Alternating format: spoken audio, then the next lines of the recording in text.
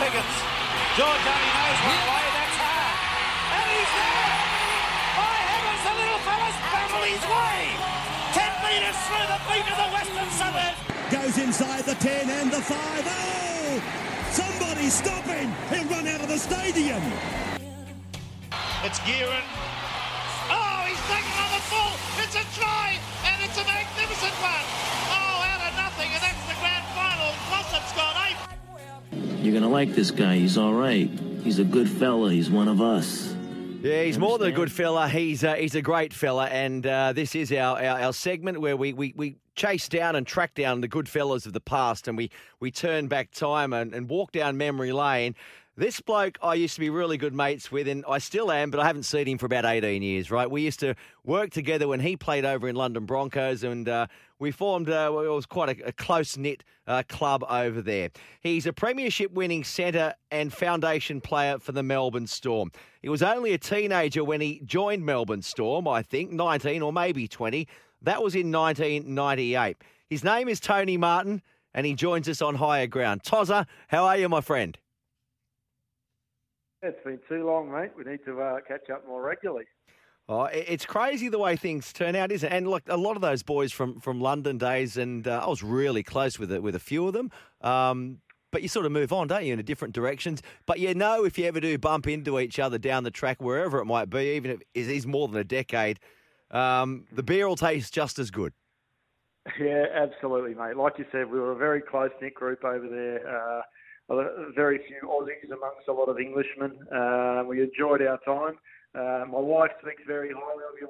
She was your PA Yes. at the London Broncos there for a couple of years. So yeah, mate, we had a great time over there. Very special memories. We're actually trying to organise a London Old Boys reunion this year, but obviously due to COVID, that's been cancelled. But it's certainly on the agenda. I actually ran into Peter Gill and a couple of London Old Boys a few weeks ago. So yeah, always nice to bump into people.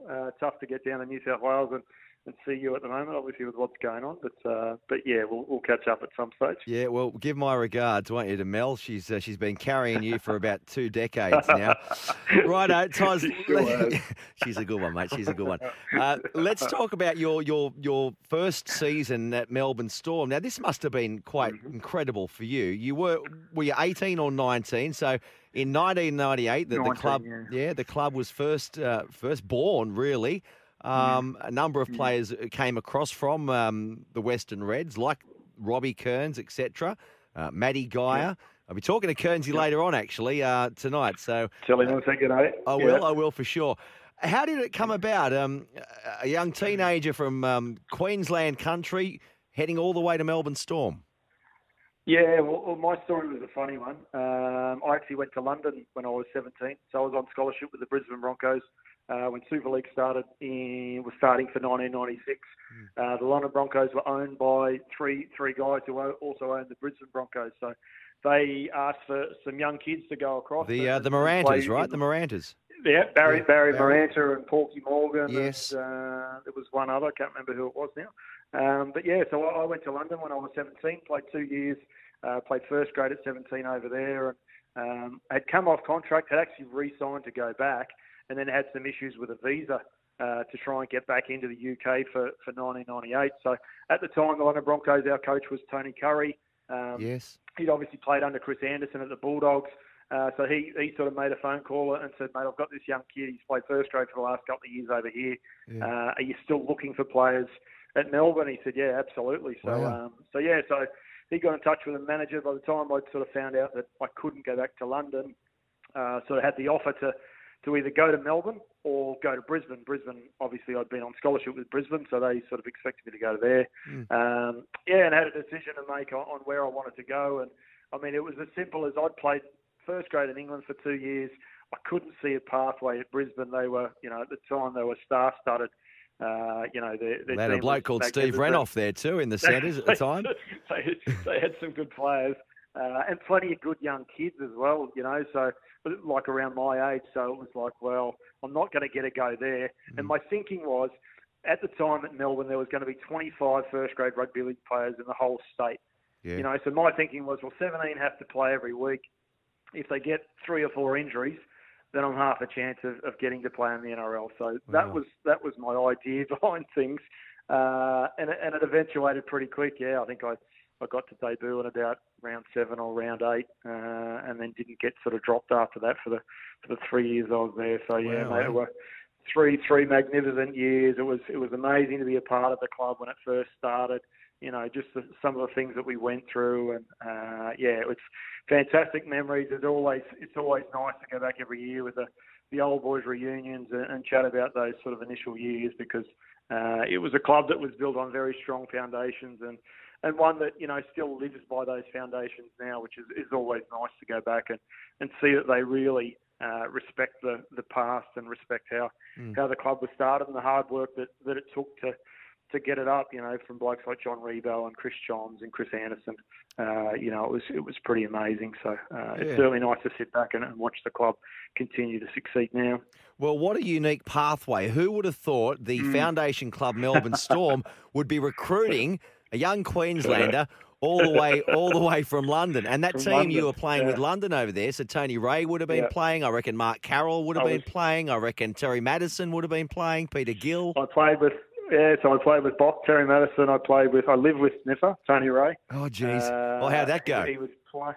Yeah, it was awkward at one stage, because the second year he was still playing and he'd been appointed as CEO the next year. That's right. So I remember one day Kelly Egan, who was at the time was at the Cowboys, rang the house to talk to me about going to the Cowboys for 1998, and of course Sniffer and Kel had played together at North Sydney. And he was on the other line, was he?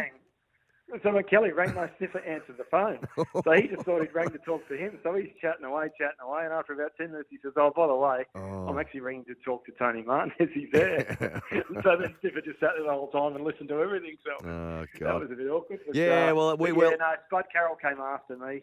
Peter Gill was there. Kevy Langer. So, some big names. Oh, I reckon there were, and Sniffer, Tony Ray, he's actually the godfather of my first child, of Matilda too. But I haven't spoken to him. Really? Yes, he is. I haven't spoken to him for a while, so I stayed there, didn't I? And I was there for about a decade.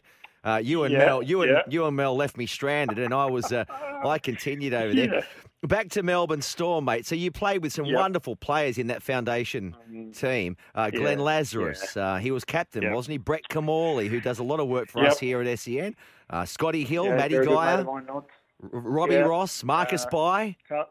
Tawera Nikau. Matty Rusty Bowd. You remember Rusty from London. Wow.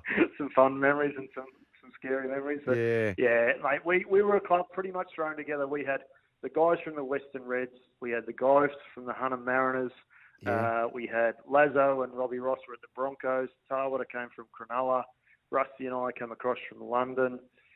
Ben Rory came down from Canterbury Reserve grade. Craig Smith came down from Canterbury Reserve grade. I think Marcus Bai was at the Gold Coast Chargers. So, mate, we were a team thrown together, predicted to come last, obviously, because they just went like you've absolutely no chance. And we made the semis that year, and we got knocked out by the Broncos, who ended up winning the comp.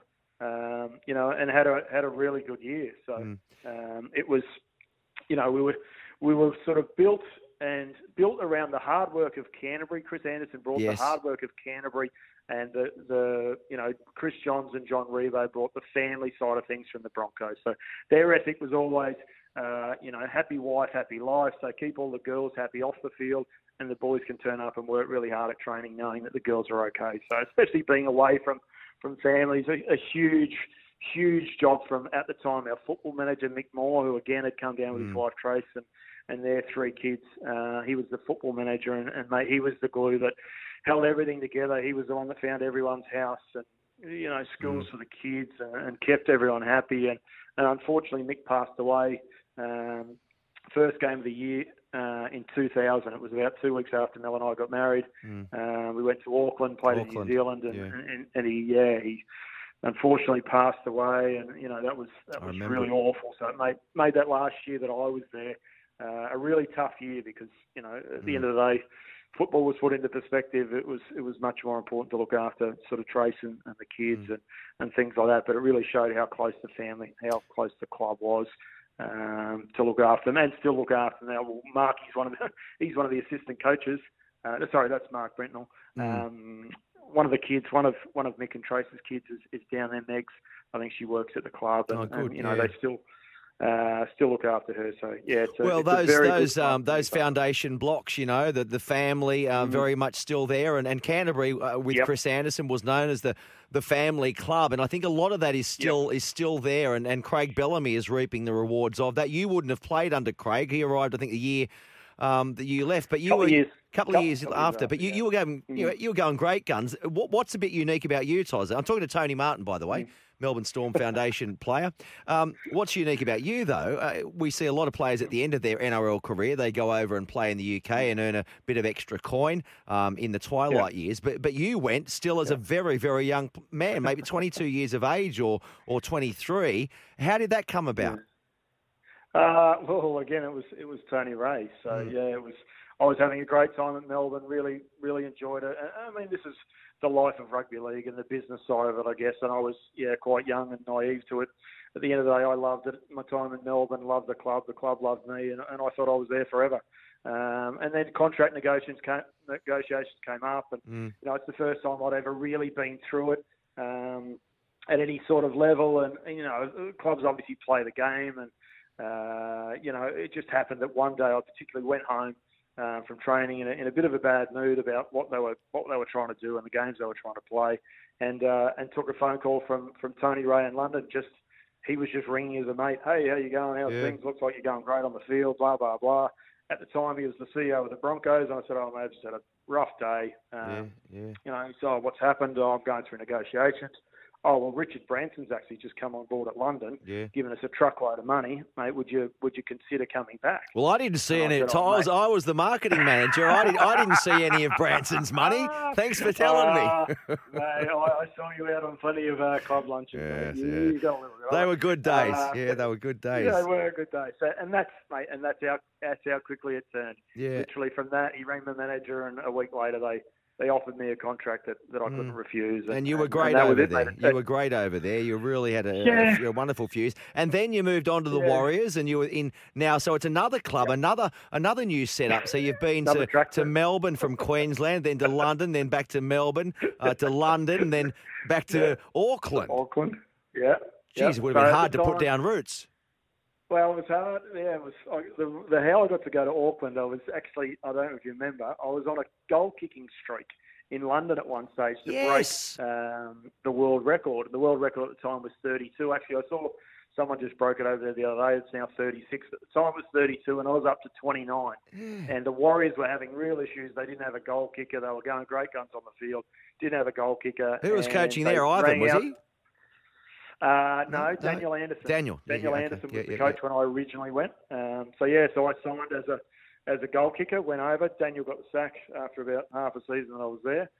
Tony Kent took over, and then I've ended up the coach there for the last year or two that I was there. So so that was I had 4 years in Auckland. I was the last coach, and then I left Auckland because Tana was born. Our son was born when we were in Auckland.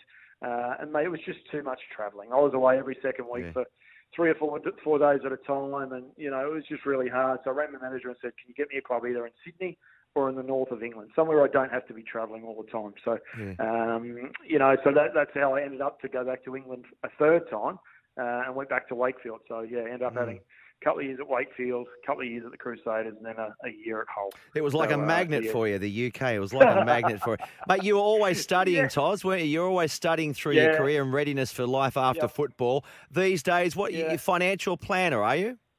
Yeah, financial planner. So, studied stockbroking and Bachelor of Business, and then ended up doing financial planning. Actually, when I first came back to England, I finished my electrical trade, so I'm a qualified Sparky as well. But don't ask me to do any electrical work. I'm a bit dodgy, but I do have a licence. But financial planning, mate, is something I'm really, really passionate about. I always wanted to get involved in that. And my idea was also always around sort of looking after rugby league players or athletes. But when I came home, I did some work in construction, and construction workers have the same issues, and so do everyday mum and dads. At the end of the day, a lot of people don't have the time to sit down to do what we sort of do for people. So I really enjoy that, sitting down and taking financial stress away from people. It's a really rewarding job, and I love it. So, so really, really excited by that. So things are going good, and very, very busy at the moment. You're from Gladstone, Tony. You're from Gladstone, but you're living in Rockhampton, and NRL brought games to both of those areas, semi-finals as well. How did that all go down? It was fantastic, mate. I've actually just bought a place in Rocky, so I'm about 400 metres from the stadium, Brown Park, up here, and mate, it was fantastic, mate. The whole place was buzzing.